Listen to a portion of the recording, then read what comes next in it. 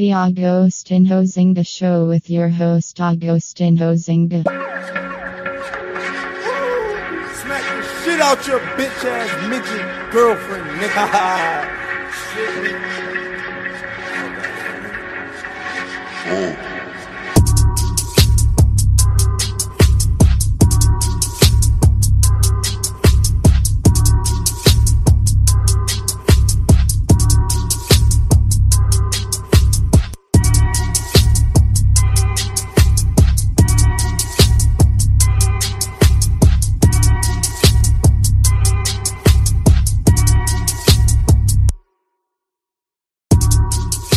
Hello there and welcome back to the Agostinho Zinga Show with your host, Agostinho Zinga, and this is episode number 683.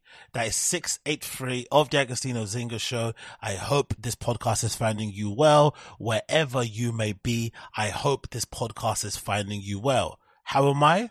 All good, all things considered. I cannot lie. All good, all things considered. I've had a good pump in the gym. I'm feeling fit and healthy. My limbs are very, very loose. I've been keeping myself extremely hydrated, especially during these summer months here in flipping London, where for the most part, no building, no person has any flipping AC. So you're baking literally everywhere you go.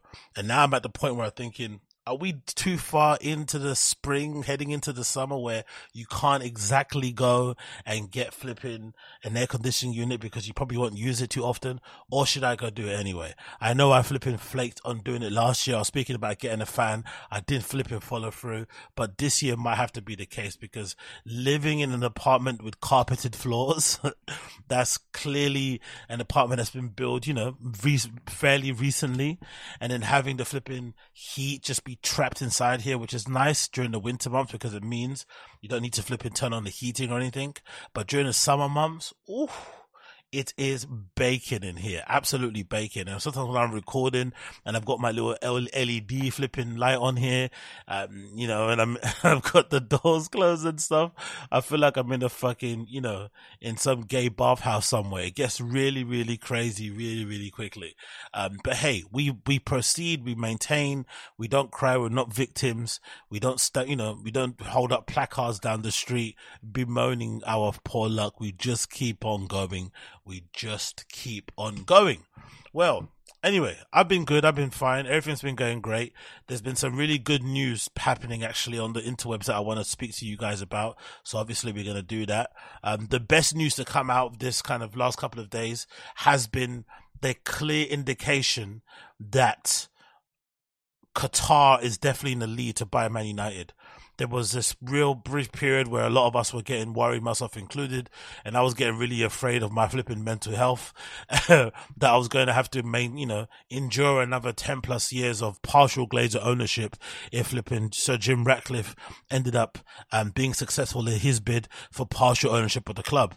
But now it's looking like Qatar's, take it or leave it, $6 billion deal or offer has now been seriously considered by the Glazers, and they're considering accepting it. So they look at the front runners. And this is news courtesy of Reuters that says as follows as well. Exclusive.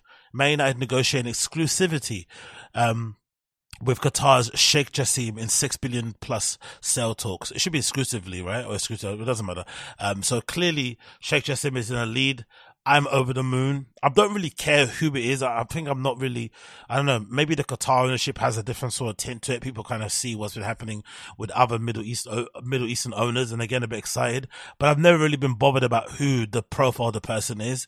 My main prerogative has always been whoever comes and puts in an offer for Man United, I want them to put an offer for the entire thing, no partial, no nothing, full ownership, and kick the Glazers out ASAP. Get rid of every single banker, crony, rubbish flipping nonsense, paper shuffler that was in the building that they hired, and start all again from scratch. I don't care if that means we have to finish 6th for flipping 2 seasons in a row.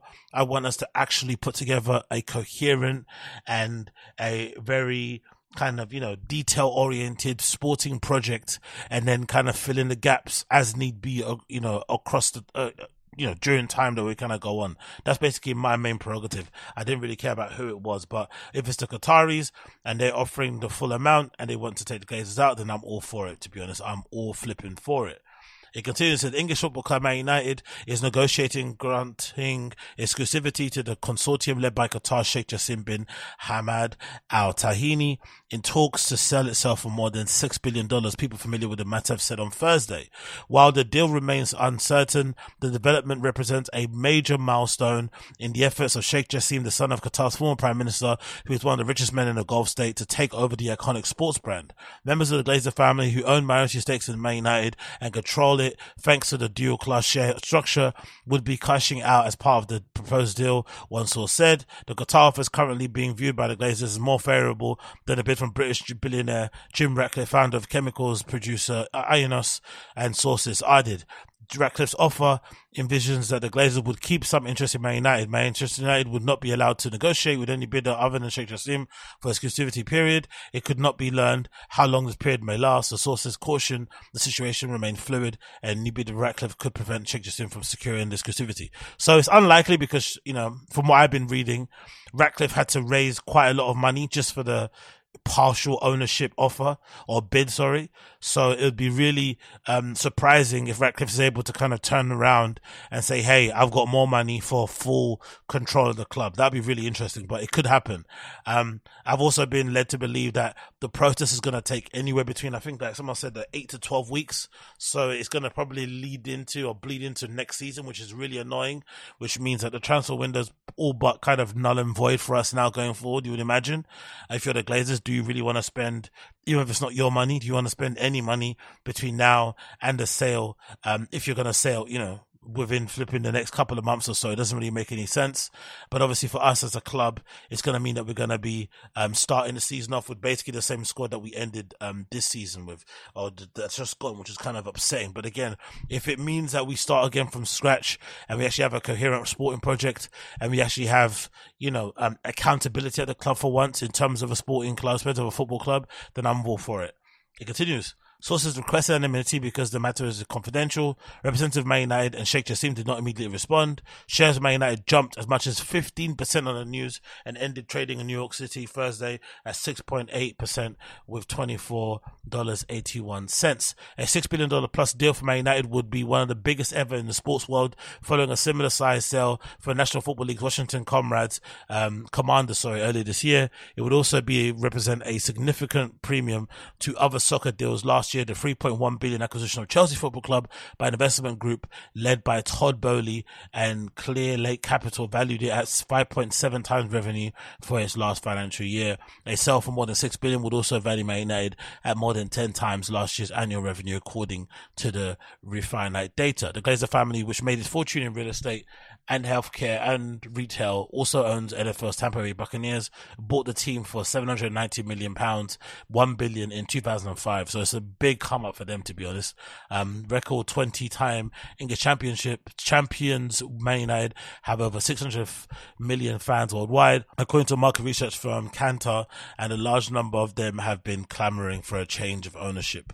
That is because the Glazers have overseen a significant downturn in the club's fortunes, with the club winning just the last of their 20 top flight titles in the former Manchester Ferguson's final season in charge in 2012-13. Jesus Christ, it's been a long time. But yeah, we need it more than ever, especially now with the competition in the league, especially now with the competition in Europe. We just need an ownership that gets it, that wants us to actually win trophies, that isn't preoccupied more so with us finishing fourth and whatnot, and then when we finish fourth, doesn't give the managers funds to kind of push from then on. We don't need that. We don't need, owners who are going to see players' contracts as a way to players' contract renewal, as a way to kind of add value to the club. There's a really strange Glazer economics that they do, right? Where they essentially will give a player sometimes that isn't even playing well, who isn't even getting game time, a contract extension just because they feel like it's going to add value to them and it's going to increase the possibility for the Glazers to sell that player for more than maybe they purchased, or to kind of get the money back. I don't know what it is, but regardless, it means that we end up hemorrhaging players. We end up having an overinflated, ill-balanced squad overall, and it just really dampens our opportunity opportunity to kind of go out and get new players in, new talent in to fresh up the squad and whatnot. So all that stuff is usually really concerning for me. But this is really good news. I'm hoping whoever does purchase the club, I don't really care who it is between the both of Ratcliffe and Sheikh Jassim, even though Ratcliffe kind of, did snake us by saying he's a United fan and then being happy to do a deal where he'd give the Glazers partial ownership. It's fair to say that he's clearly not a United fan that kind of has United's best interest at heart, because if best interest was at heart, there's no way you would accept that sort of deal. But that aside, if he comes back on the table and says, hey, I got the money, I can blow these guys out of the water, I'm going to give you 7 or 8 or 10 billion, then fair, whatever. But I just want someone to come in who actually has a plan for the club going forward, a sporting project, not something, concerned overly with money and top 4 finishes and whatnot. No, something that involves us winning trophies, challenging for the league, challenging for domestic cups and all that good stuff, and European trophies, of course. That's what I want to see, and I'm hoping we see that very, very soon. But definitely good news on the Manchester United front. Definitely good news on the Manchester United front. Next on the list here, let's see. I actually want to read this because I want to know what's happening here, because something happened really strange over at flipping Berghain over the weekend.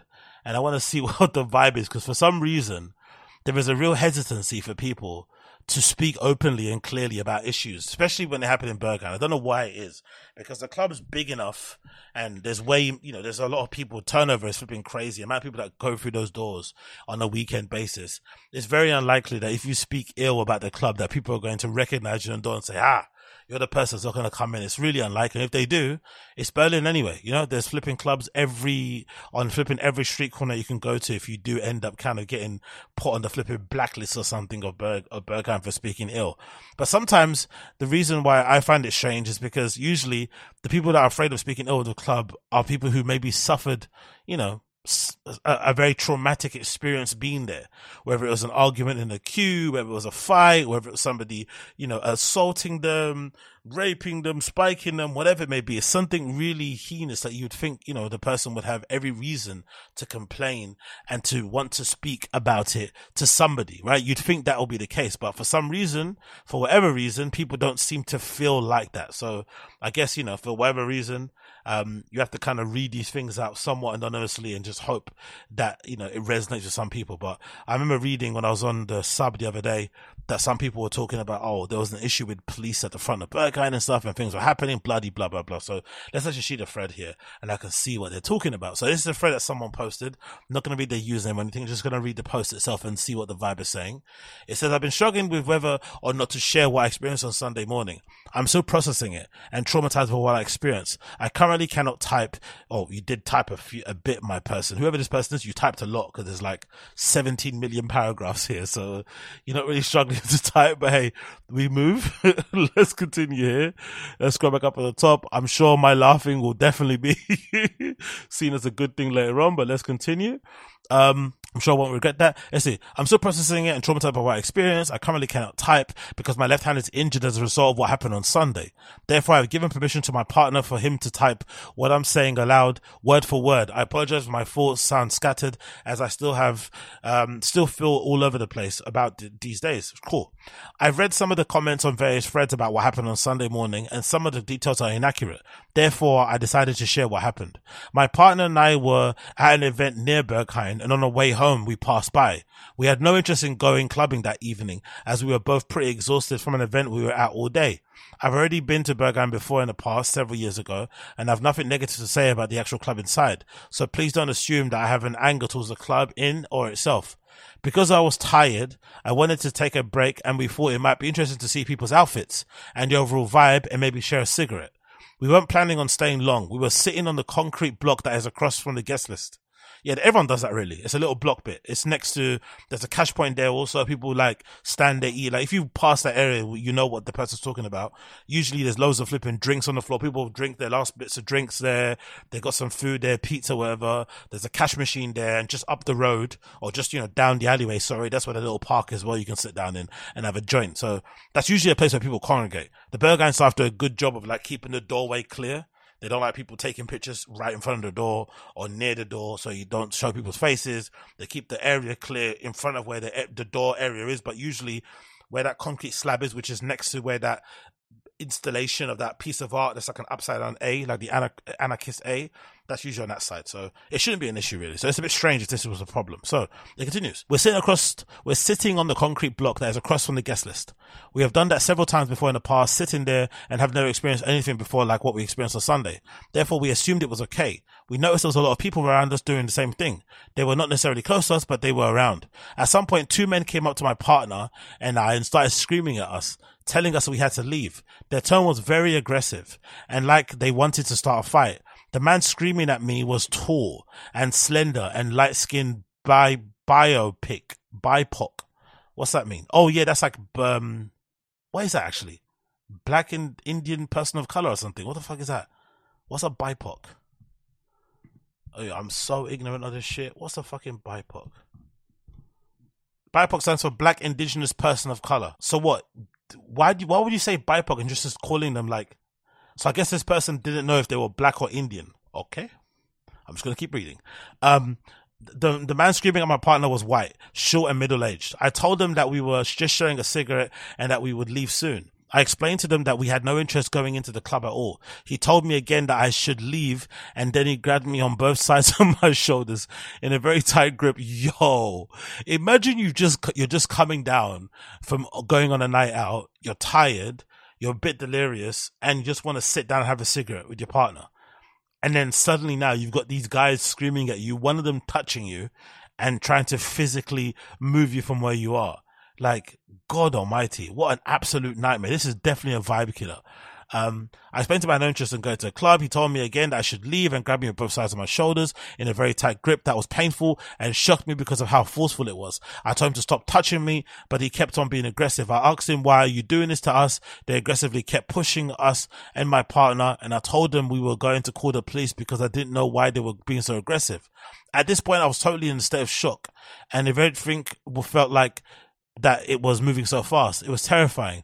All I remember was when I was leaving, when I had my back turned, I was pushed. Whoa. So who did this? Was this a security guards at Berghain? Like, who was doing this? The bouncers?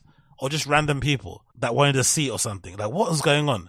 So I turned around, I was pushed. I remember flying in the air, moving towards a concrete block in rapid motion.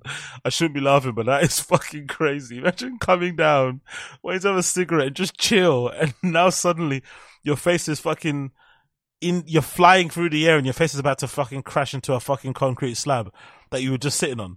I remember thinking that I was going to die. My head was towards the concrete. The ground beneath me was all uneven stones, like a broken chessboard.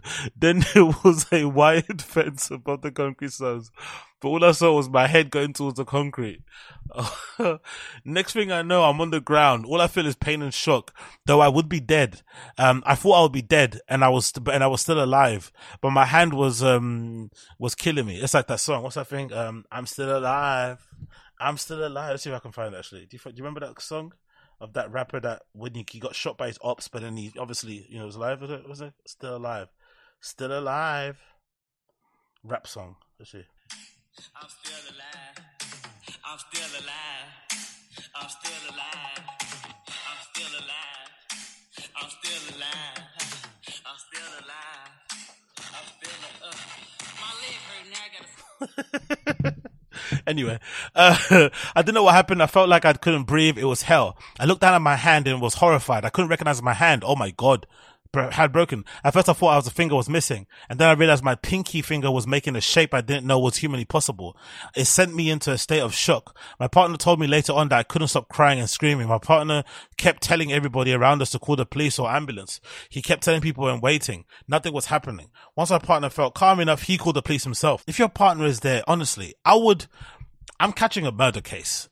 I'm not even a violent type of dude, but if I'm with somebody and this shit happens, I'm catching a murder case. Like, it just is what it is. We wait for people to call the police. What? It took a while for the police to arrive. They asked me some questions. I told them exactly what happened. And then later the ambulance came and took me to the nearest hospital. Next 5 hours were nerve-wracking, humiliating, and scary. I had no idea what happened to my hand. I had no idea if I'd be able to use my finger again. I had a hard time walking. Even today, it's hard for me to straighten out my right knee. I have injuries on both knees, an injury on my left elbow, pain around my eye and left side of my forehead, and on the left side of my head in general. I have an almost Harry Potter like scar on the side of my head. I don't have health insurance in Germany, so the doctors didn't want to do the test. They mainly focused on my hand. They took some x-rays and they said my pinky finger is dislocated. Oh my God. Imagine, like I said again, you're having a cigarette on the come down. You want the people watching, just chill. Maybe grab a quick drink, have a little chat or something, whatever it may be. And now suddenly your fucking pinky finger is dislocated. They said I would have to do more x-rays before the week in case to check if nothing is broken and that everything is okay. They buddy wrapped my pinky finger and my ring finger, and also they wrapped my hand and my wrist. It looks like a temporary cast to stabilize my injuries. For the past few days, my partner has had to help me shower, take me to the toilet, eat, and walk. I couldn't walk at all for the first day. I had to stay in bed all day. Our sleep has been really bad. I feel okay sometimes, and then sometimes thoughts just overwhelm me, and I feel anxious and scared. For the first few days, I couldn't stop crying. At times, I just felt suicidal. Jesus. I feel trapped in my body. I can't move freely now. And every time I look at my cast, my hand and my wrist, it's a reminder of what happened to me. I feel helpless. I'm trying to navigate all this in a country that is not my own, with systems that I don't understand, and it's daunting. I don't know where to find an English-speaking therapist. I don't know if I'll navigate things without insurance. I don't know if the authorities will even help me. Hopefully this post is a good sort of like a call to action to some people who also do want to help out, who can help out, to get in touch with this person. I hope that does happen. I'm sure it has happened, because, that Berlin community type people, they can be a little bit insufferable, but they do rally around people when they're in need. So I'm sure they're going to do that. It continues to say, I can't stop thinking that I could have died. The fact that I'm alive ultimately comes down to centimeters. I keep telling my partner that it could have been so much worse. It keeps me up at night. I can't get the image out of my head of how my finger looked, as if I have some kind of horror movie, only that this is my life. I don't know if I'll ever get the image out of my head, even thinking about it still makes me want to vomit and gives me anxiety attacks. You know what though, to be fair to this person and to be fair to the situation with some kind of level of seriousness, the Berghain definitely need to address these issues that happen in the queue or outside, whether it's kind of manhandling people, whatever it may be, right? Checking people out if they look like they maybe have OD'd on GHB or something, and then they end up in dire straits outside somewhere because they're not safe, whatever the situation is. They need to sort it out, because this could get really dicey, as Brendan Schaub would say, very quickly. All it takes is one person, having a very, what you would say, permanent sort of like end post leaving Berghain or outside of Berghain, and suddenly the whole landscape of clubbing in that city changes. Maybe the licensing around Berghain, like things could happen so quickly, to negatively affect that club if they don't kind of get these kind of things in check. Because I still don't know who did this. We don't know if it was the bouncers, if it was just some random people who were in the flipping guest list queue that manhandled these people. We have no idea, but they really need to get a grip on these type of things, because this could end up negatively affecting not only them, but the wider kind of clubbing scene, community, industry, whatever it may be out there in Berlin. So, Jesus. I've been thinking a lot of whether or not I should share this story. I'm a very private person. I tend to go inwards and when I'm dealing with trauma, but I feel I need to share this because the thought of something like this happening to anybody else is horrifying to me. At first, all my natural reaction was to blame myself. Was it my fault? And then I thought about all the ways that society gaslights people. I wasn't taking any pictures or videos. I wasn't drinking. I wasn't doing any drugs. I wasn't selling anything. I wasn't talking to anybody on the line. I didn't cut anybody in the line. I had no interest in going to the club that day. All I did was sit on a concrete block that I've sat on before and took a break and shared a cigarette. It was a normal day, but everything about the situation feels abnormal. Yeah, that is so fucking unfair, innit? Legitimately so unfair. You're legitimately minding your business. Like, one of the things they kind of tell you about places like Berghain and clubs in general in Berlin is that, it's the best place to go to mind your business. You don't get bothered, usually because they kind of screen all the cunts and the wankers away at the door, through the door picking, right? Door picking has its issues, has its problems, but for the most part, it allows them to sort of curate the space inside. And the ones that do get in, if you are a dickhead, you're so chuffed that you got in, you're usually on your best behavior. So, for the most part, you can go into those kind of places and, if you mind your business, people usually just leave you alone. So imagine being outside and thinking the same thing, could rub off from the inside on the outside, and then suddenly you end up in this physical altercation. Because that's the thing that's really weird about this. Like, I've never even seen people argue on a Berlin dance floor before, let alone fighting, let alone pushing somebody behind their back as they're walking away. Like, I've not even seen people argue, like exchange, like, adult fucking words to each other. Like, it's never happened. So this is crazy. It continues last few bits here. I haven't told my family, sorry, or most of my friends about this because I still can't believe it. And I don't even know how to begin talking about this or dealing with it. I feel very isolated and alone. In my opinion, there's no justification for violence or force. There's no reason why the first reaction of security staff should be to grab my shoulders and squeeze me like they want to crush you. There's no reason to kick somebody when they're already on their way out or already on the ground, when they are not even facing you, when they have no knowledge of what you are about to do and treat you like a piece of trash. They didn't even check if I was okay. None of the stuff at Burger and check if I was okay. I could have died and no one would have cared. I still have a lot on my mind that's coming and going. I'm exhausted. I'm enraged. I'm still figuring out how to handle this. And I feel like I didn't share this. It was going to eat me up inside. I'm still really scared about this being so open. I know the Burger is a very powerful institution and it isn't easy for me. Yo, imagine a nightclub scaring you into not sharing a story where they fucking physically assaulted you. Absolutely crazy. I still can't understand why they had such a reaction to this person. I'm assuming it's a woman sitting on the concrete block. I don't get that. That's the thing I don't understand. That concrete block, like I said before, is somewhere that everybody kind of sits down at. It's usually a place you kind of go, like I said, to kind of, eat your food. Maybe that you picked up at the flipping shops around the corner, or maybe you got something delivered to you or something, whatever it may be. Finish a drink, because you're far away from the door. You're like, I don't know, 50 meters or something away from the door. And they usually leave you alone, the Burger staff, if they see you there. Maybe they didn't like it because there was too much of a group of people sitting on the block, standing around the guest list queue. Maybe that was the reason, but still, if that's the reason, talk to somebody. Communicate to them first with your words. Like, you don't need to fucking be screaming at them and then kind of physically grab them and then push them in their back. Like, maybe the physical grabbing on the side of the arms because the person's high or drunk and you feel like you're not getting through some, cool. But when they turn around and walk away, you shouldn't be pushing them in their back. Especially if you haven't told them, hey, can you hurry up? And like, there should be prompts and words said before you escalate to that level. It's still not excusable, but there should be, hey, hurry up, get out of here, hurry up, and then cool, I'm going to push you. I'm going to like warn them or something so they can brace, but just pushing somebody in the back while they're, probably coming down from just going out. Doesn't need to be even drugs and alcohol. Just needs to be from going out is exhausting. And then you're pushing them.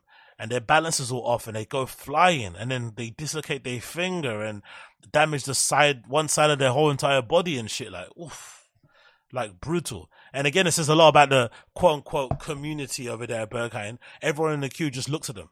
No one wanted to call the police. Even though the partner should have called the police, you shouldn't be waiting for people to call the police, especially if your partner's been splayed on the floor, flipping in front of Berghain like that, right? Like I said, I would go red and I would literally catch a murder charge out there. I'm not having that sort of disrespect done in front of me. But come on, man. No one in the line stepped in to kind of help them out. Cool. Lift, help the person up from the floor, assist them on the way home. Like nothing, zero. Oof. So much for community, innit? But yeah, hope the person gets better, evolves actually in the next few days.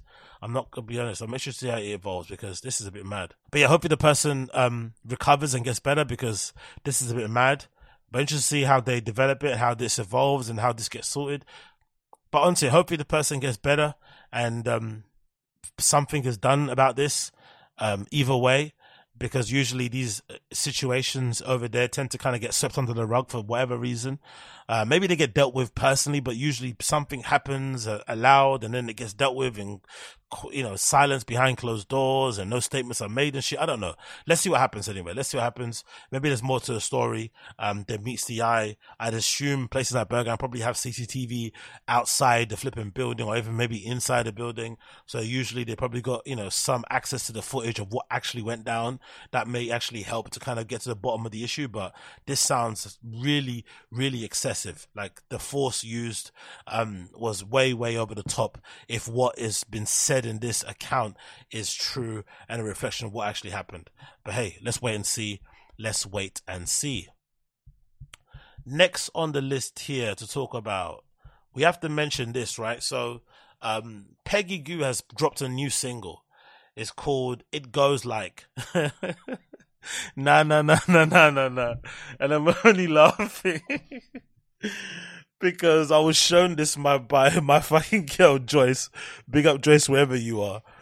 And now I can't get this fucking stupid crappy song out of my head. And I'm sat here wondering to myself, has Peggy Gou always had like ghost producers? Has she maybe fallen off in terms of her production? Or is my ear just not attuned to her flipping style of music? Or am I just not advanced enough culturally, artistically to kind of get what she's doing here? Because this song sounds like pure and utter garbage, especially when you compare it to like Starry Night, especially when you compare it to fucking, Starry Night maybe is a bad example because that might have been like a magnus opus. Every artist is allowed to have one in their career. But it shouldn't be the one that kind of people use as a barometer to sort of judge your talent. Sometimes you have, the ability to create one just live, timeless track that gets played again and again and again all over the world. But it doesn't mean because you did that everything that comes after, has to match that level.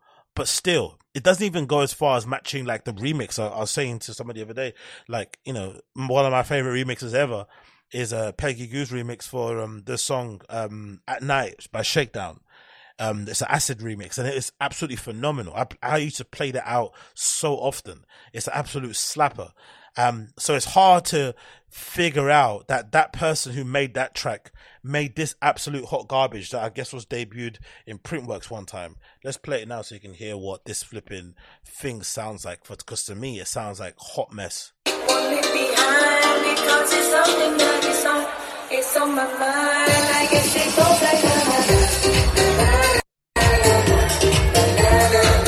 like Like, what is that? That sounds absolutely horrible.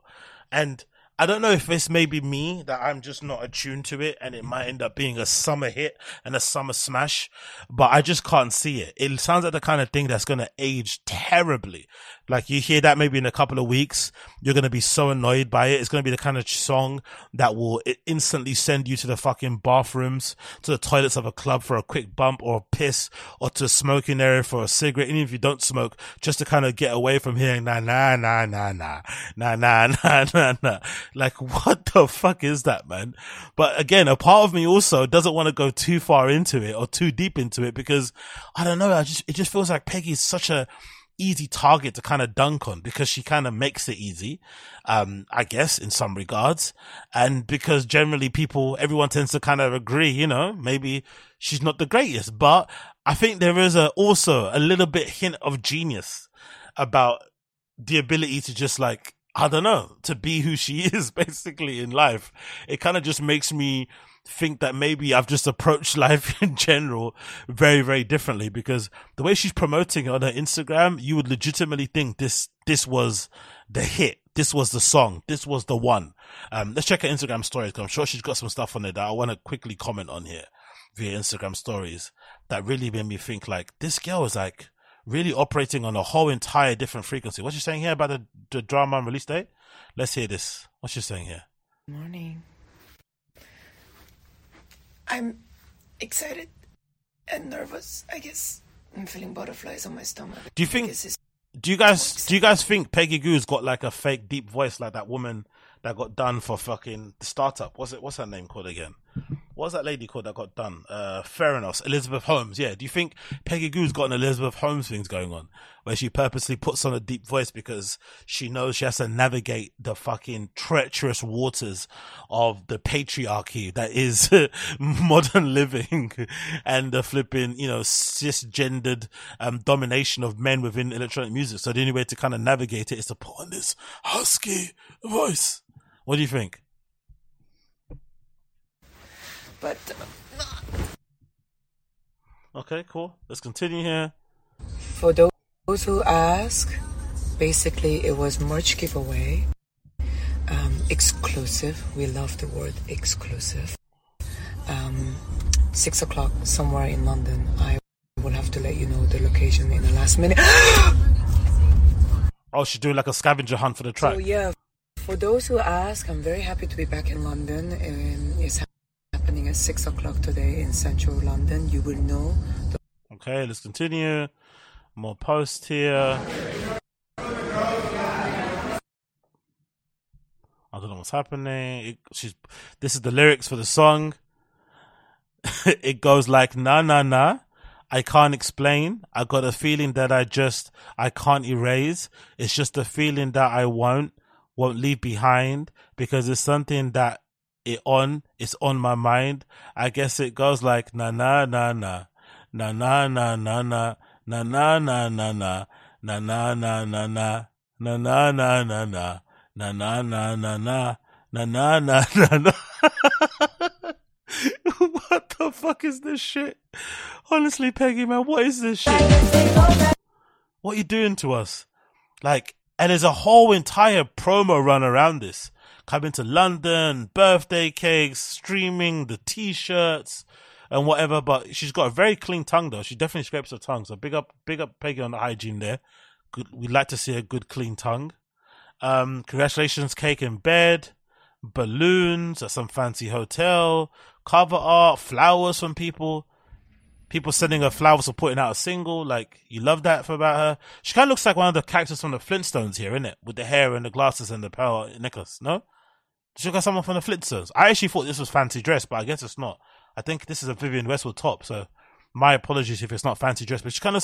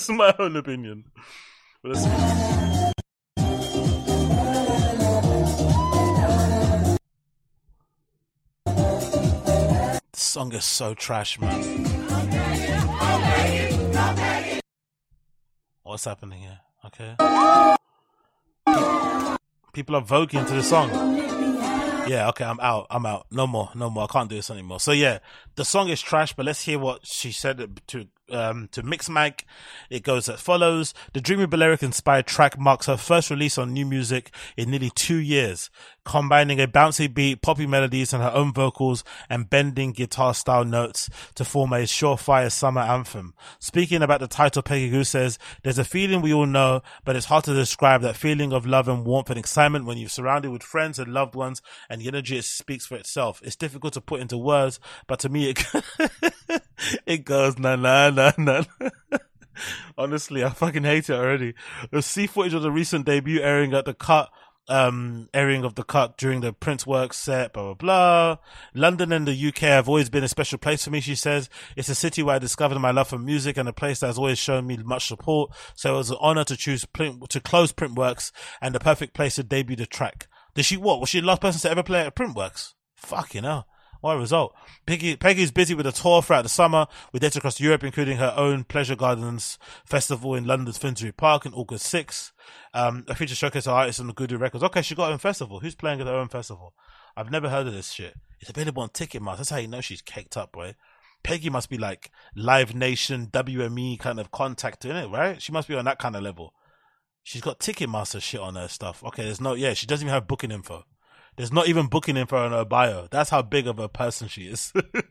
Booking info does not exist. Ticketmaster for this Finsbury Park shit is available there, as you can see, or 6th of August. Who's actually playing as well on this? Oh, let's just see. Let's see if we can see this. Who's actually playing alongside her at this event, 2023, and lineup? Let's see what it says here.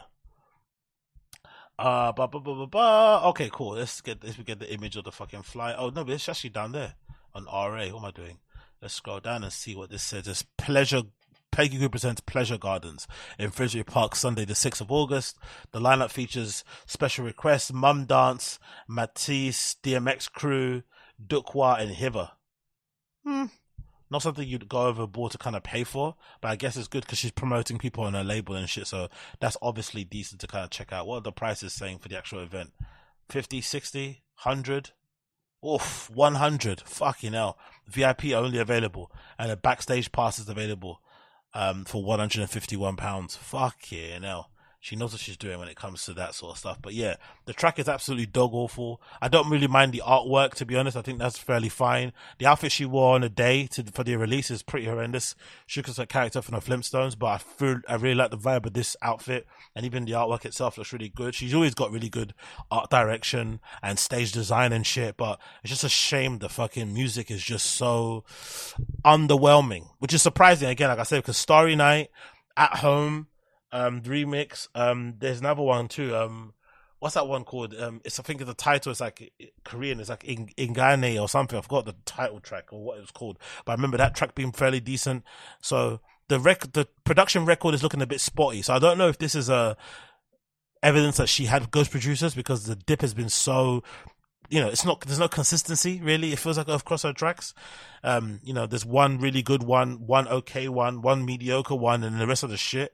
So I don't know if that's evidence of it, or if it's just evidence that, when you're a really successful DJ and you're touring all over the place, it's hard to make good music because you're always playing. You don't have time to be in the studio and shit and craft, and put together an absolute masterpiece. Maybe that's the case. I don't really know. But either way, the song is absolutely brutal. And, if this becomes a hit, I'll be shocked, but stranger things have happened. Stranger things have happened. Moving on from that one, we have to talk about a little bit to do with this, regarding a new listening bar opening up in South London called Jazzu. I've spoken about it beforehand on here, where I'm actually surprised we don't have more listening bars, because it seems like the best option to kind of get around some of our draconian licensing laws that don't allow clubs to stay open for a long period of time, gentrification, local councils favouring the complaints of neighbours or residents, and not taking into account the business that clubs bring in, or reaching some sort of compromise that works for both parties, and essentially kind of, curtailing a club's ability to make money and stay open for late. That I think also negatively affects our ability to party well.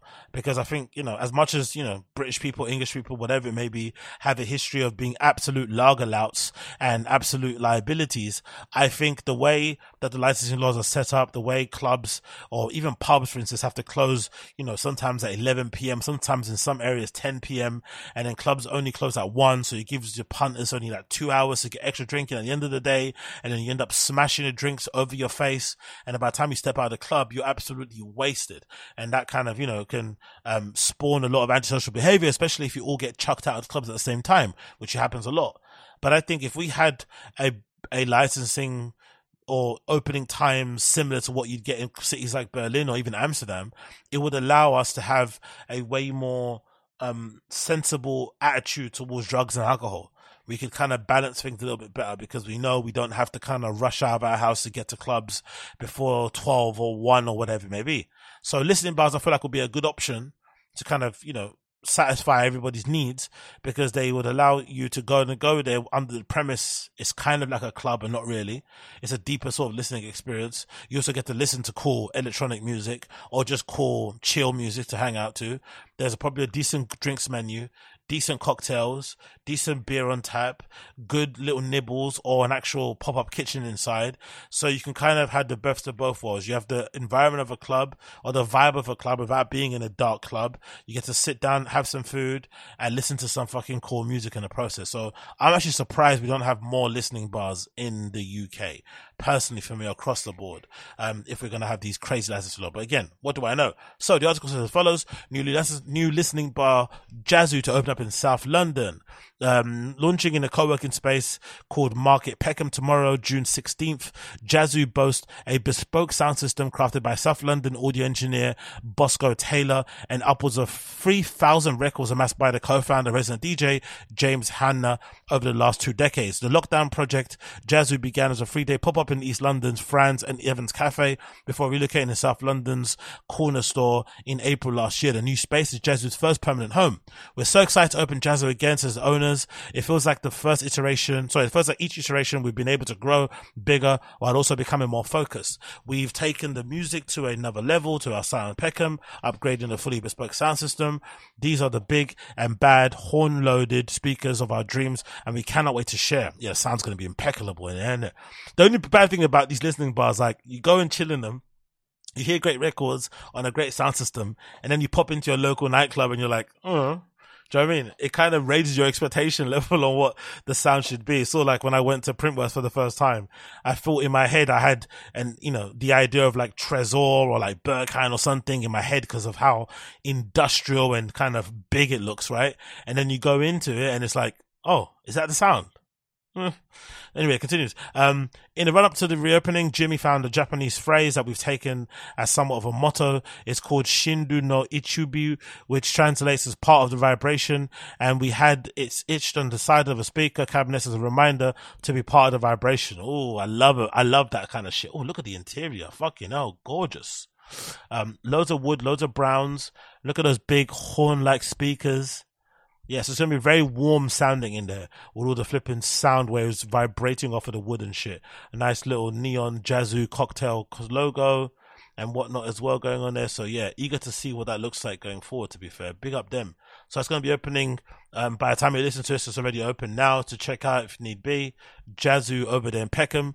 And like I said, I want to see more listening bars, but I also would like us to just modernize our licensing laws, get to a point where we can kind of have actual, what's that thing called, consultations or whatnot with local, community leaders or residents and stuff to figure out kind of compromises so you can allow clubs to open up in certain, densely populated areas, but also stay open later so that you don't have everyone coming out at the same time and then causing a ruckus. All that sort of stuff could be definitely worked into it. But I guess for the time being, listening bars will have to do. Moving on from that one, I want to quickly mention and talk about a Cold War 2023 pre-fall. Oof! It looks fucking good. It looks fucking amazing. It's pretty clear now from the interviews I've been reading about my man Samuel Ross. I've actually gonna go through one properly. He did a really good interview with Financial Times and another one with Dezeen in the lead up to his exhibition that he did, which I went to towards the end, which was really good. And just in general, he's kind of pivot away from being a designer and more into being a contemporary artist, which has been amazing to see. But it's also been quite a bit of a mindfuck because in my head, I guess my own, how I kind of saw him and how he kind of presented himself to me when I kind of first kind of crossed paths with Samuel Ross was that he was very much kind of going down the Virgil path where he kind of went to build this behemoth of a brand in a Cold War, eventually get to a place where he gets hired by a luxury house to be the creative director and then kind of push it that way, right? But it seems like he actually done the complete opposite. And now he's kind of using the kind of notoriety from a Cold War to kind of leapfrog and do other things that he kind of always wanted to do, like contemporary art, like, you know, making furniture, like pushing his own separate creative practice outside of a Cold War. And now it's got to a point where I feel like a Cold War kind of like runs itself. He's not even like front and center of it anymore. You basically see him promoting and pushing a lot of the kind of art stuff that he's doing, a lot of the literature in terms of books, just a lot of his own kind of personal projects. You don't really see him front and center, you know, hand dyeing garments, cutting up stuff and working on stuff, ideating. It's more so him just focusing out on the art stuff. And it's been a very it's been a very purposeful and slow transition. Like, you can tell it's something that he definitely did with some sort of intent. Okay, I'm going to make sure to step back here, do this, do that, do that. And now we've got to a point where even if I didn't read those articles, it's clear to see from just looking at this that a Cold War is just a label that's been able to kind of put out collection after collection without really thinking about the main figurehead anymore. You can just look at it just as a label alone. And again, takes a lot of work, takes a lot of skill to do that. So now they're in a position where the collections just kind of exist, and it's going to grow the way it's going to grow without it being kind of, you know, the flipping calling card of one person, which is pretty sick, because then you can, you know, get in loads of people to come and help and contribute to it and add to the overall story, maybe tell a different story, maybe able to spin a different narrative, add different tones and textures or inspiration, blah blah blah blah. All of it's absolutely amazing. All that to say, this is fucking hard. It's really good. I looked through it earlier because I got a little alert via the email, and it looks absolutely spanking. Everything in it, from the outerwear to the cut on the pants to the shoes, like it all looks so good. Got this amazing reconstructed trench coat. You got this hoodie. Looks like, is that, what would you call that? Is that overdyed? Is that bleached? I don't know what that is, but it's kind of got this bronze effect. It probably is bleach, with the Cold War logo on it. That looks absolutely brilliant. I love the look of that. Clearly, that's going to be a bit of a winner with the kids out there. This look also looks flipping fantastic. Great one here with the jacket. This the shiesty snood mask thing they have going on as well is really awesome. Love the cut on these flipping combat pants. Really not a fan of the elasticated bottom, but I love these shoes. Even the footwears, I think, has been a really clever little thing that he's done with a Cold War, or that Cold War have done it overall, by having these really interesting silhouettes that I guess match a lot with what they kind of do in terms of their clothing. And it also is silhouettes that I feel like are a little bit different to what you see out there in the market in terms of shape, in terms of finishing, fixtures, all that good stuff. It all looks really good, like nice and minimal, not much kind of, you know, there's not a lot of kind of panels all over the place, a lot of one piece. I'm sure most of it is functional as well, so that looks really good. Got a great hoodie also here with a nice scarf on the inside. Again, some nice footwear. This jacket is harder than hard.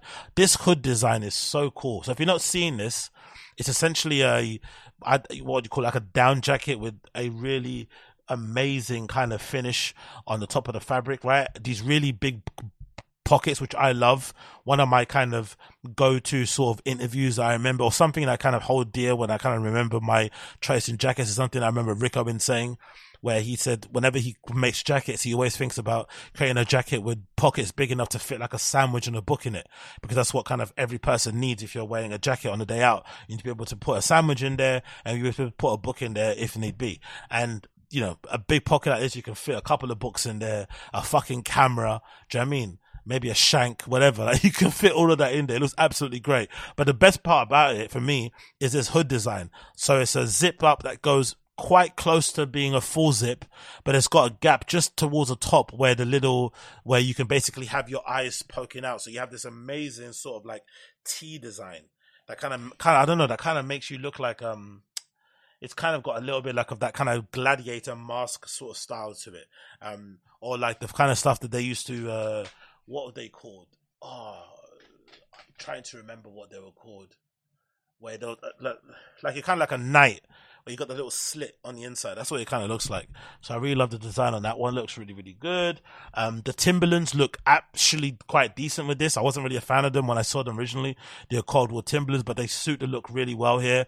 They're essentially, you know, regular Tims that you would know, but, you know, they probably switched the finish on them on the upper, and then they've made them to be laceless and kind of probably had some elastic or something on the inside, or changed basically how they look on the upper so you don't have any laces needed on it. So you have the Timberland sort sort of silhouette without the laces and all the other wings and, you know, bells and whistles. Sorry, wings and whistles. This red bomber jacket or just red down jacket is a win for me. I'm always a flipping sucker for red bomber jackets, red Dove down jackets. Sorry. So this looks absolutely fantastic. The pants are probably the winner though in the look. I'm a big fan of combats overall, but if you're going to give me a pair of combat pants with some paneling, please God, yes, and some big pockets on the side there, I'm all for it. So that looks really fantastic. The hue on this blue is absolutely gorgeous. Like, wow. Again, that's that design with the hood. So the hood kind of, so the zip goes just underneath your chin. So you have this kind of hole here that's sort of like a diamond design, similar to what they probably have on the logo of a Cold War. So you kind of have this really amazing little pocket that you can kind of have your head stuck out in. The only issue with me with these sort of hoods is that my hair is still too big, so it will still make it kind of stick out. So I have to probably get my hair braided to make these sort of jackets work. And then the bag also looks really great. This fleece is amazing. Wow. I've just seen this actually. This looks really, really cool. I love the look of that fleece. Great sort of tote bag. We've got a nice little trench again. This reconstructed varsity jacket is sensational. Sensational. It's essentially like they've put the varsity jacket through a fucking wood chip machine and then tried to piece it back together. It looks so fucking good. It kind of looks reconstructed, but if you actually look at it, there's not much about it that's actually reconstructed. It actually just looks like it, isn't it? It's a really clever little design, actually. Little details here makes it look like it's been reconstructed, but it hasn't. I love this, man. And then you've got the applique with the ACW on the jacket as well. That's also going to be a win. Ooh, there's so much good stuff in this collection. This khaki sort of overcoat vibe is great. Oh, look, they've got wow, interesting. So what I'm looking at here, if I'm not mistaken, looks like either a Cold War version of a Nike Air Mock, one of my favorite ACGs of all time. If I'm not mistaken, the Mock was inspired by a fucking potato, the designer that made it.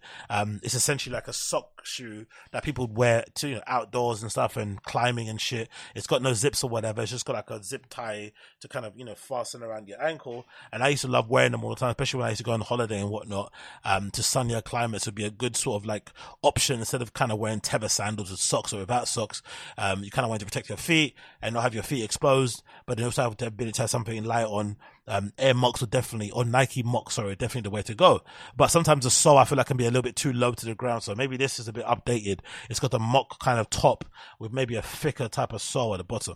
I'll make you actually see what you see a Nike Mock looks like, the vintage one, because I had a pair.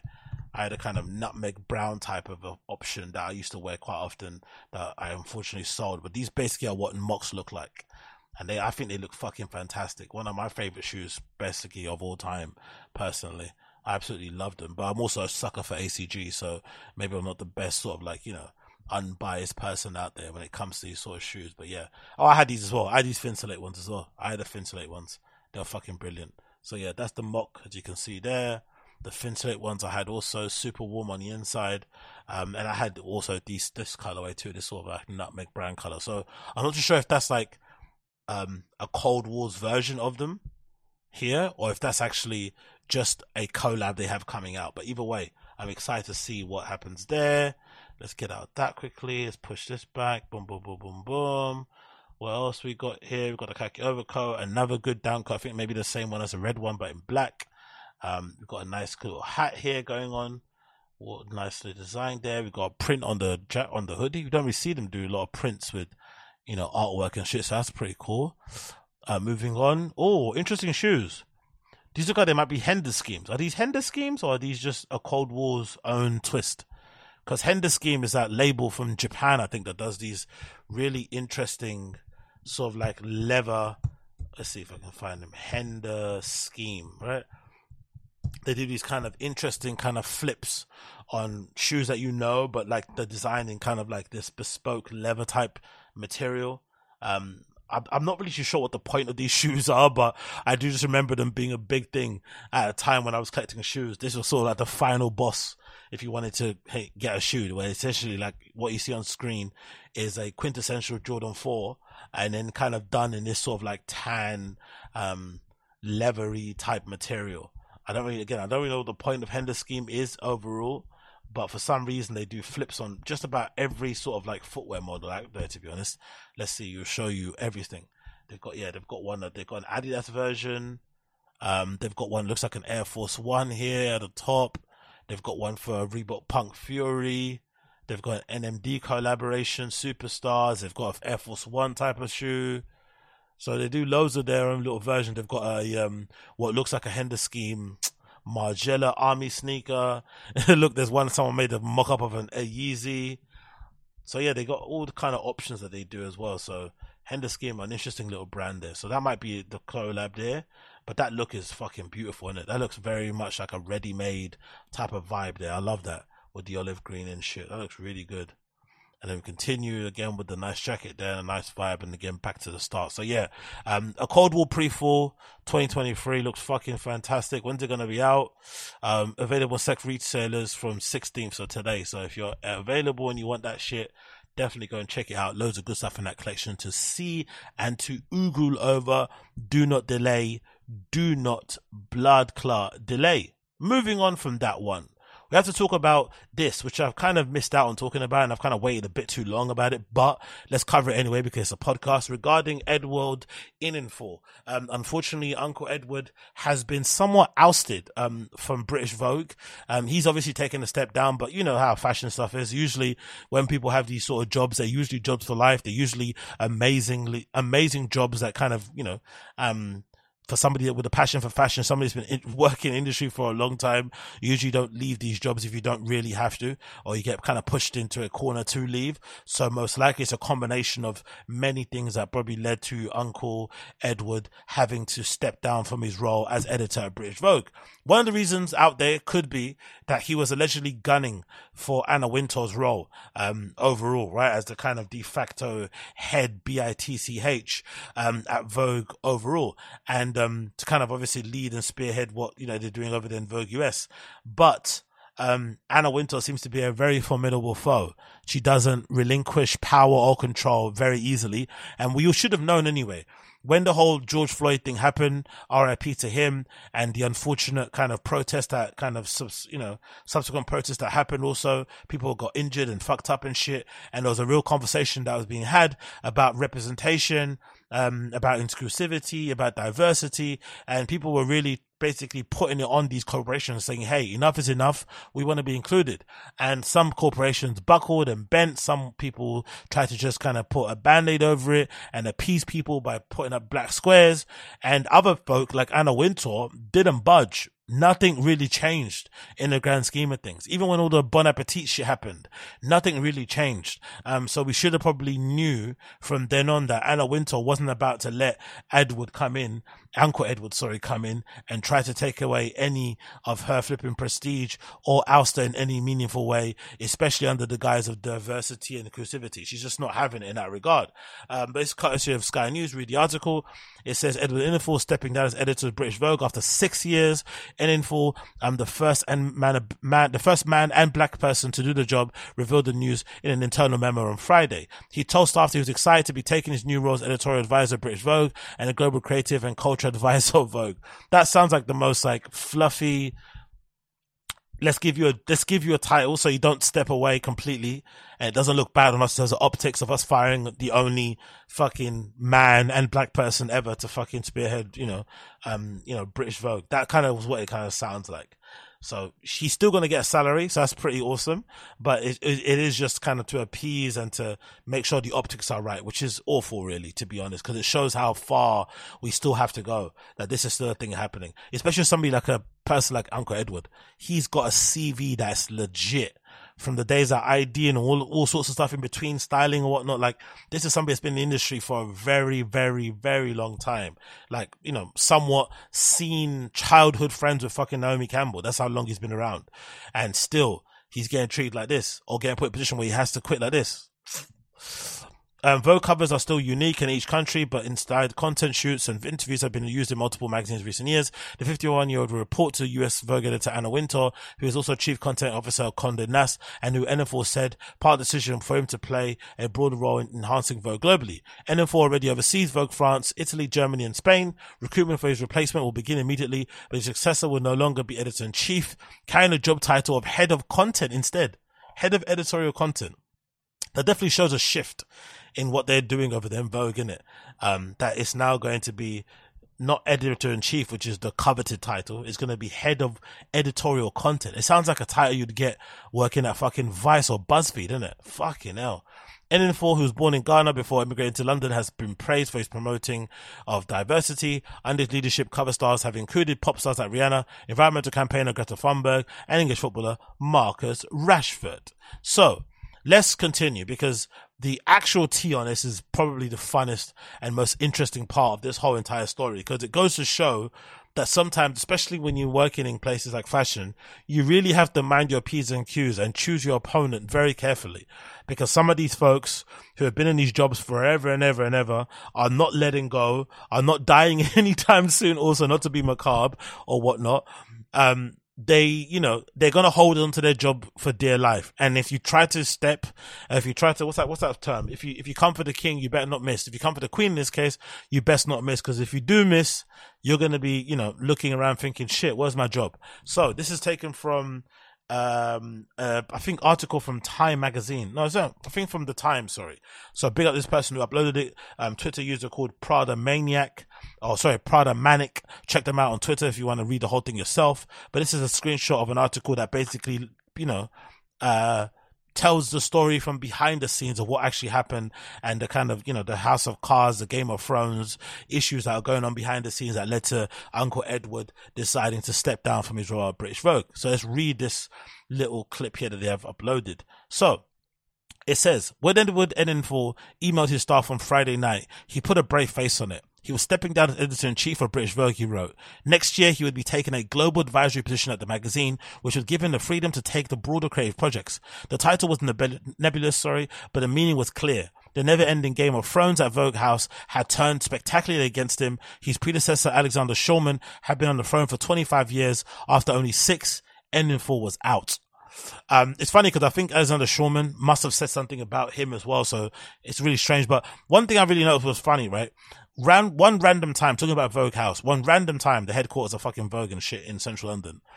A random time, I was cycling around Central when I used to have my 26-inch BMX. Big up my fucking charged stove, wherever you are. Someone stole it, but RIP to you. I miss you every single day. I was cycling around on my charged stove. I was kind of feeling tired, wanting to be posted up, checking, out the streets, people watching, seeing if I could catch some fucking big booty gals walking down the street and stuff, just enjoying my time in central London.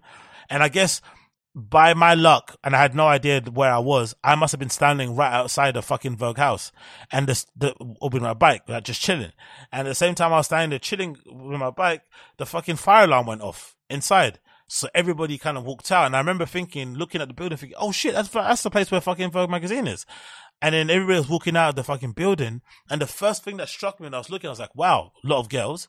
And I was like, shit, there's a lot of white people in there, isn't it? And it was just like white person after white person after white person after white person. Don't get me wrong, this is a few years ago. It's not recently. I'm sure they've done a lot of fucking diversity hires and shit, and a lot of kind of, magazine affirmative action.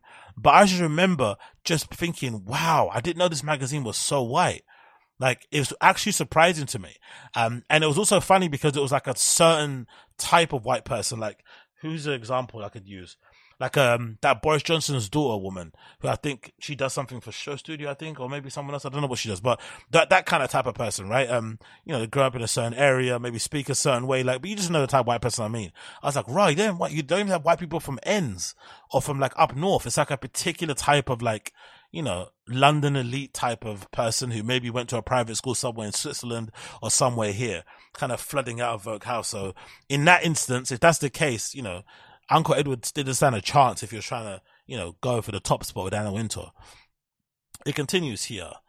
It says, his appointment in 2017 caused surprise in some quarters and delight in others. The first black gay man to get the job, he had made his name as a stylist, working at some of the edgiest and coolest magazines, including ID, one of the best magazines in the world. Even though it's kind of fallen off recently, I fucking still love it. It continues. Arena, Uncle Edward was the man Rihanna and Beyonce trusted to make them look good. Beyonce invited him around her house for dinner to discuss ideas for a cover shoot. And when Rihanna appeared on the cover, she did it with her baby son. He met Naomi Campbell when they were both starting out in their teens, and she was by his side when he went Buckingham Palace in 2016 to collect his OBE, an award of which he's been hugely proud. We connect on so many levels, she said. Kate Moss was one of the close friends and A-listers who were there last February when he married his partner Alec in an orangery at the Longleat House, whose Chatelaine is another close friend. Emma Tyne, the first black Marchioness of Bath. It continues. Edward Enninful's watch, Vogue featured a transgender model the first time, and in another first, a man on the cover, the actor Timothy Chalamet. The Duchess of Sussex agreed to guest edit the magazine in her brief time in the UK before Megxit. 2 years after, her sister-in-law Kate Middleton appeared on the cover. Meghan declined on the grounds that it would look boastful. Instead, her cover featured pictures of women who Meghan considered to be inspirational forces of change, and a mirror that was, Meghan explained, designed to show that you, the reader, were also a force for change. Enninful recently published a memoir, A Visible Man. I actually need to read that, in which he charted his journey from being a son of a poor Ghanaian immigrants. His mother was a seamstress, so he grew up helping her to make clothes. I knew how to construct outfits, I knew how to sketch, I knew how to costume, he wrote, but I could never imagine it as a career. He was scouted as a model in London Underground by a fashion stylist and became an assistant to the photographer Nick Knight, who'd probably like to be called an image maker or something, right? He hates the term photography. Like, what do you call it? Like image making or fucking, I don't know, something he kind of makes up. But anyway, continue. He spent 20 years as a fashion director at ID. He was hired by Anna Wintour in 2006 to work at American Vogue. From there, he moved sideways to another Condé Nast title, W, before landing in Hanover Square in 2017 as the editor of British Vogue. But here comes the beauty, the actual juicy parts towards the end here, right? This is the juicy parts of what happened behind the scenes. His takeover from Shulman was bitter. Unpleasant rumors began to circulate that Vogue House was overstaffed by posh white girls. See, I told you, right? I told you. When I was there, honestly, I saw fucking scores of them coming out of that fucking place. Bare made in Chelsea type of looking girls. Anyway, it continues. When I interviewed the formidable Shulman years ago in her immaculate white corner office, all I remember of the editorial team was the absolute silence. You could have heard a pin drop. An exodus of her staff duly ensued when Enninful took over, including fashion editor Shulman. Shulman wrote a piece for the Business of Fashion website about what makes a great editor and concluded that the somewhat point observation that it is not a job for somebody who doesn't wish to put in the hours and who thinks the main part of the job is being photographed with a series of designers' clothes in a roster of famous friends. Yo, that is catty. That is fucking catty. You know she was sending fucking not so subtle shots at fucking Uncle Edward. So imagine how much of an uphill task he had. Not only was he trying to oust Anna Wintour, he also had to contest with the person Anna Wintour let go to him to get the job, was also giving him shots on the way out. So crazy.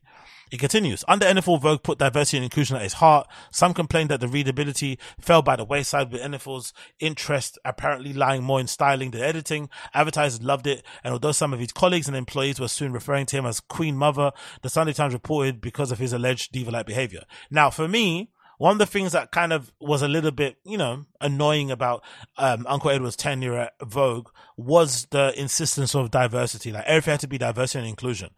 I personally think he could have done that by default, and also concentrate on making it a good magazine, making it actually readable.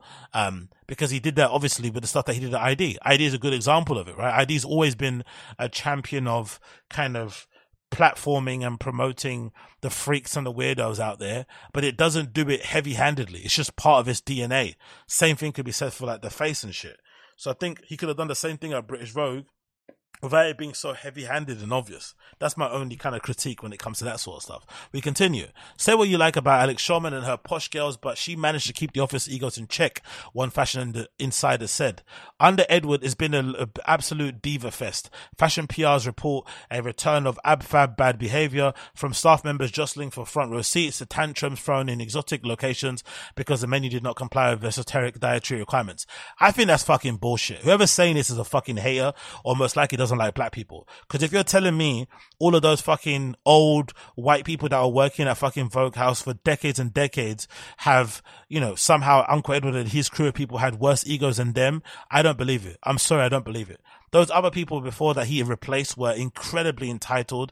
They had jobs for fucking life, essentially. And they were probably worse than anything I would ever hear about Uncle Edward. I'm not buying that in the slightest. That's just like someone trying to besmirch his name for the sake of this narrative. Anyway, it continues. There are even rumors that several Edenfall's wealthy and well-known friends try to get their flights and accommodation sponsored by the fashion brands instead of paying out their own pocket. That's not really something to mention. That's no point in mentioning it. That is just something that happens all the time. If you're a celebrity and somebody of note, you're going to try your luck. There's a story going around at the moment of some influencer. I don't know who they are exactly, but they are very well known, clearly. And they got invited to a Louis Vuitton show, but I think they were in Cannes or somewhere, or Monaco, and they requested Louis Vuitton to fly them over there for the show in a helicopter. And Louis Vuitton refused, so they didn't go. So that happens often, I'm assuming. Why not? If they're already giving you an outfit, if they're already paying you a fee, why not just try and chance it and see if they're gonna charter a jet for you, book you a fucking helicopter, get you a limo? Why not? Worth a punt. But I don't think that means that shouldn't reflect badly on Uncle Edward, in my opinion. It continues. From the start, there were rumors that the real queen of Condé Nast, Anna Wintour, didn't think Enenful was qualified for the job. For his part, Enenful made no secret of the fact that he coveted hers. He viewed British Vogue as a momentary stop on his way to ultimately become editor of US Vogue, the most important job in fashion. But of course, we know that didn't happen. It continues here. One more little bit here before we leave. Let me show you here. Oops, go back to the fucking post. Some more juicy bits here. I think we read that. Here we go. Here's some other bits here. It says he did not believe he would have to play the second fiddle for much longer to a 70-something woman. A confidant told John Aldridge on Sunday Times. He was wrong, definitely, because Anna Wintour that is not letting go without a fight. 5 years ago in 2018, Vogue was forced to deny that there was a growing rift between him and Wintour, with NFL reportedly in tears because Wintour sat next to Queen Elizabeth at the London Fashion Week, sorry. He made a point of hosting separate British Vogue parties, and when the New York Times asked to interview him with Wintour, he declined. He and Wintour clashed over the editorial content of British Vogue, with Wintour putting her foot down when he wanted to make the magazine gender neutral. Wintour would say, "Don't listen to Edward," a Vogue insider said, and he would say, "Don't listen to Anna." Last September, when asked on Vogue's video series 73 Questions what she thought she would be doing with her life if she weren't an editor-in-chief, she said, "Conflict negotiation." Ultimately, it seems that Edenfall may have overplayed his hand. The Mail on Sunday reported yesterday that he threatened to resign last year unless he was given her job.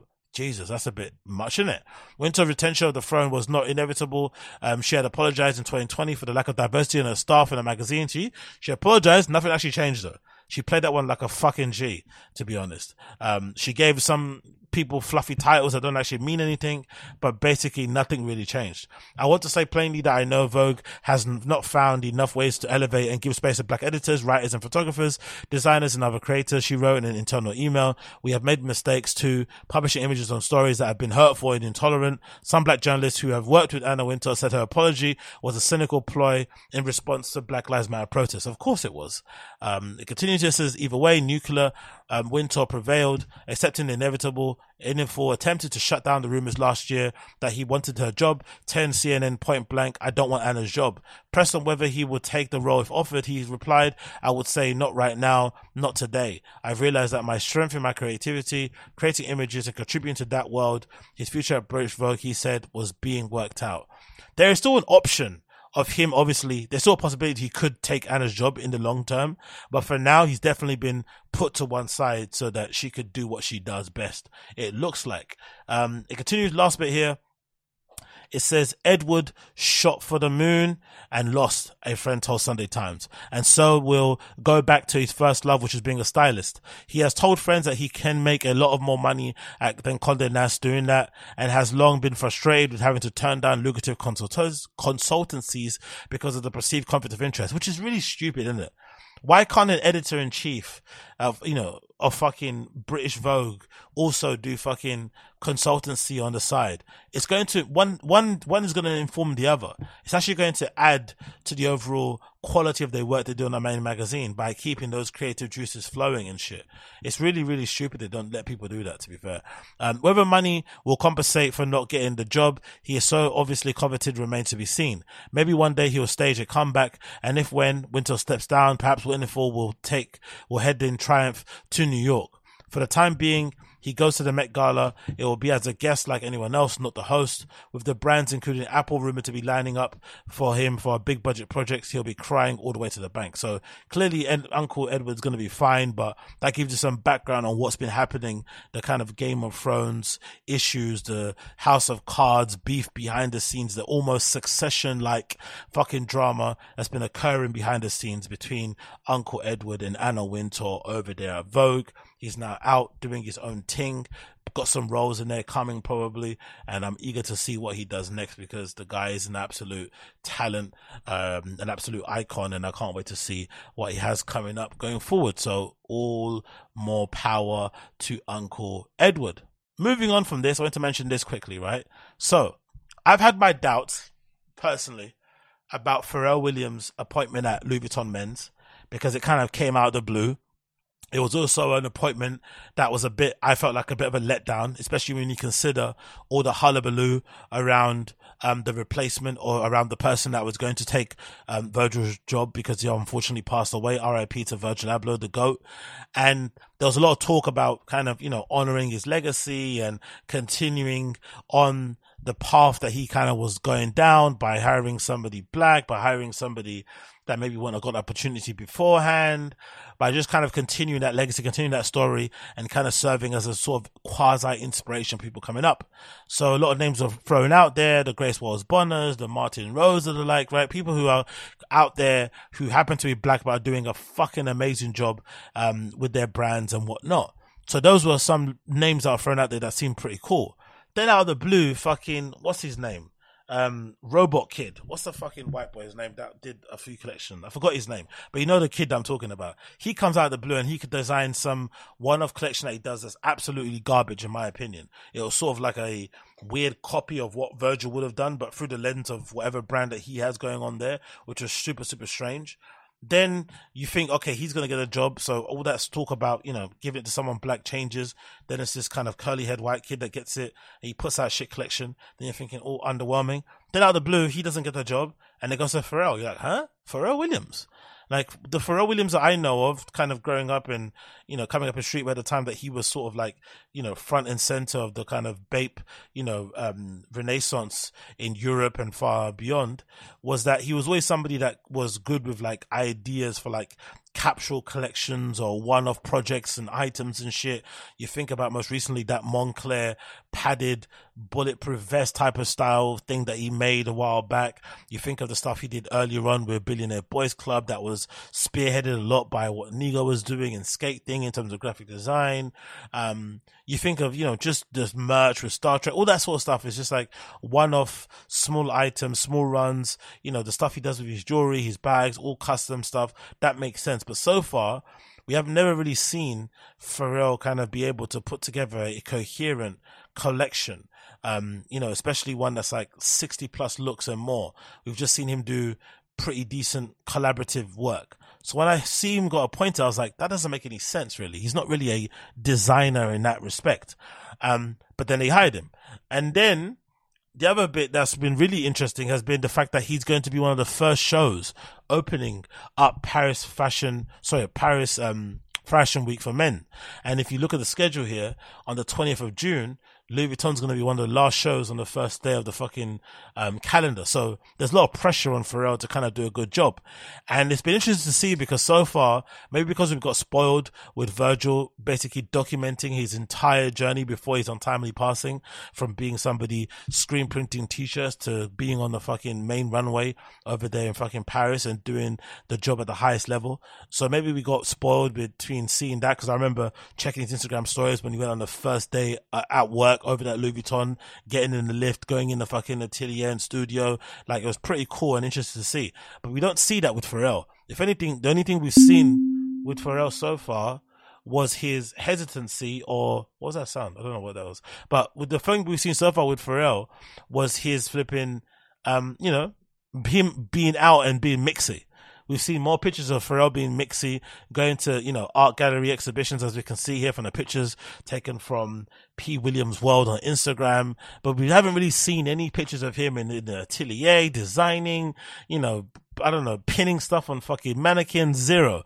It's just been him being mixy, going to private views, hanging out with Takashi Murakami and looking fucking fly. So I was a bit dubious of thinking, whoa, this is not going to be good. This is going to be really bad if he hasn't been doing anything really and just been kind of hanging out. This is not looking good for fucking Pharrell Williams. But then if you look closely at some of these pictures of him at Takashi Murakami's exhibition here in Paris, you can see some hints of some up and coming things that he might be showing as part of his tenure over there at Louis Vuitton, such as these jeans, these monogram style jeans that look like they have a little bit more of a flared bell bottom style towards the bottom. Now, they could remind me a lot of Virgil stuff, because Virgil did love this cut of jeans that he used to do at Louis Vuitton quite often. But there's something about the way he's rocking them, especially with these they look like snowboard-esque moon boots that he has going on there, or skate shoes. It's giving me a feeling that this might be part of the collection that he might be putting through in the runway. And even this little coin purse he has hanging off his jeans, that looks like a turtle. That's a pretty cool design, with the Louis Vuitton monogram on it. So those all things that were looking like, maybe Pharrell might actually be able to pull this off by just deciding to make really cool, interesting basics of the stuff that he wears day to day, but with a Louis Vuitton sort of spin, already applied to it. You see a little bit here as well with this bag. That could also be something that he is going to be debuting at his first collection for Louis Vuitton. That looks like, a classic Louis Vuitton. I don't know what the style bag is, but he's maybe added a longer strap. Maybe there's an inclusion of here, like kind of duck shape, leather little hold on the inside also. The hat isn't to do Louis Vuitton, that's human made. But these shoes look like maybe the ones that Virgil did. The pants could also be ones that Virgil did, but they also could be ones for Pharrell. I'm not too sure. So I'm just gonna pontificate on this a little bit, but it's giving me hope.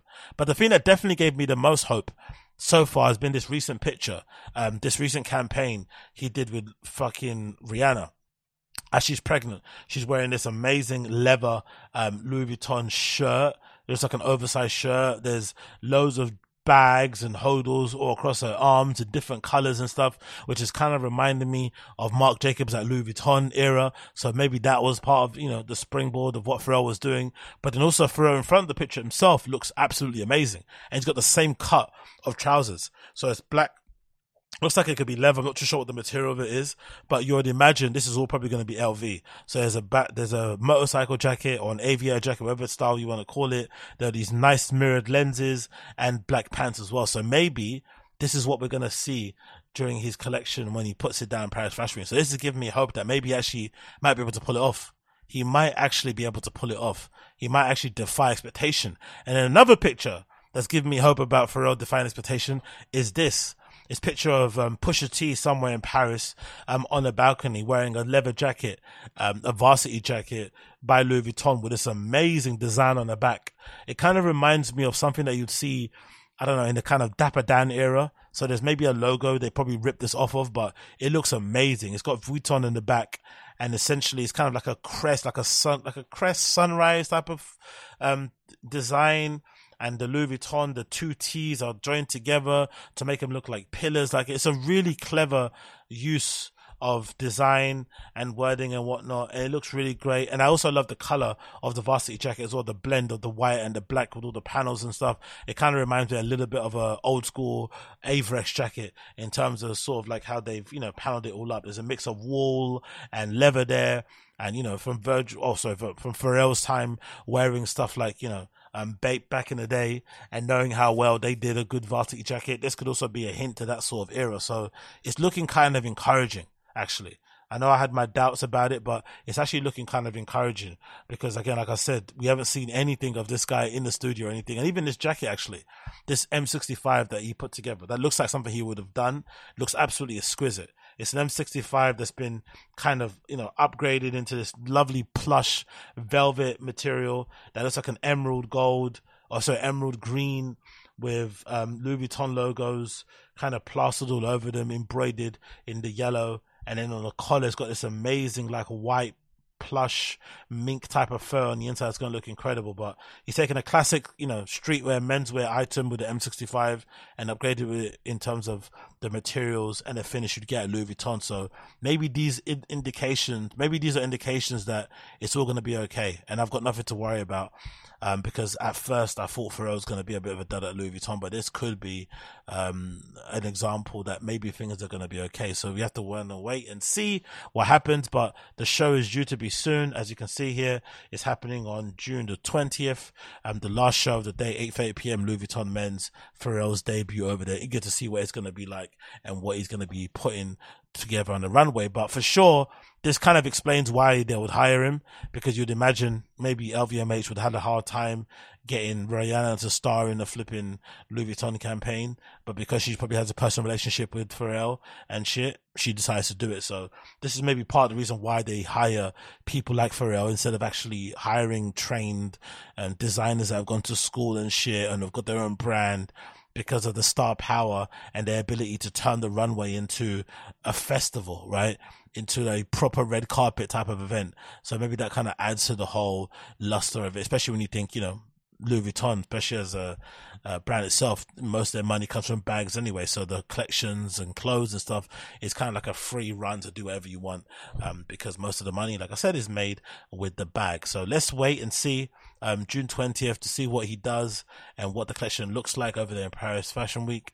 The first day features what brands you have here? You have FM Bachelor Arts, you have Velvet Studios, you have Kidil, you have Burke Akloy, you have Georges Windle, Etudes, and you also have Louis Vuitton. So let's see what happens there. First day of Paris Fashion Week is going to be Pharrell Day. I'm eager to see what he does and what he puts on that runway. Anyway, that has been the Agostinho Zinga Show, episode number 683. Thanks again for tuning in. Pleasure to have your company as per usual. If you've enjoyed the show, please make sure you smash the like button down below for me. That'll be greatly appreciated if you're watching the stream or if you're watching the rerun, so on YouTube. If you're listening to the podcast now, then I would encourage you to leave me a 5-star review if you can. But if you're listening to this also, you would hear my tune of the day playing underneath my voice, as per usual. But yeah, thank you for tuning in. Been a pleasure to have your company, and I'll see all of you guys again very, very soon. Take care for now. Be safe. Peace. 사랑한 건 맞는지 그저 긴 전쟁을 한 건 아닌지 엉킨 기억에 웃다가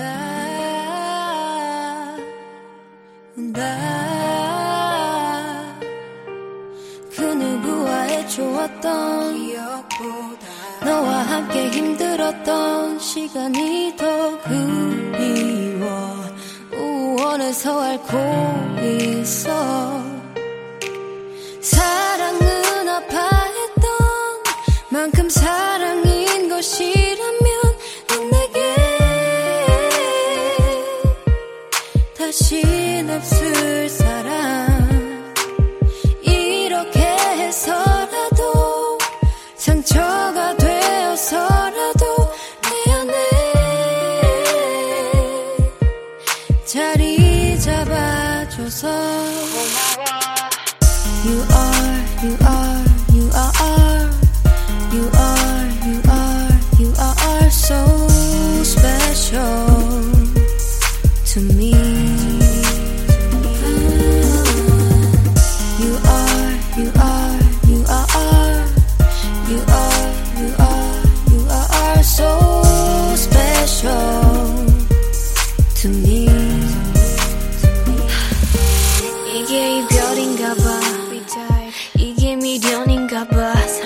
집착보다 독한 병인가 봐. 멍처럼 번지다가 깨끗이 사라질 것만 같던 넌 영원히 나와 함께 자라갈 깊은 흉터인가 봐. 내 눈물 속에 네가 숨을 쉰다면 말하지 않게. 아직도 내 상처 속에 네가 꿈틀거린다면 아물지 않게 할게. 아파도 너면 돼. 슬픈 기억이라도 내 거면 돼. 행복이 아니더라도 불행이더라도 네가 내게 준 거라면 선물일 테니까 고마워. 죽도록 미워도 고마워. 또 사랑하고 상처받아도 너만큼 날 아프게 할 순 없으니까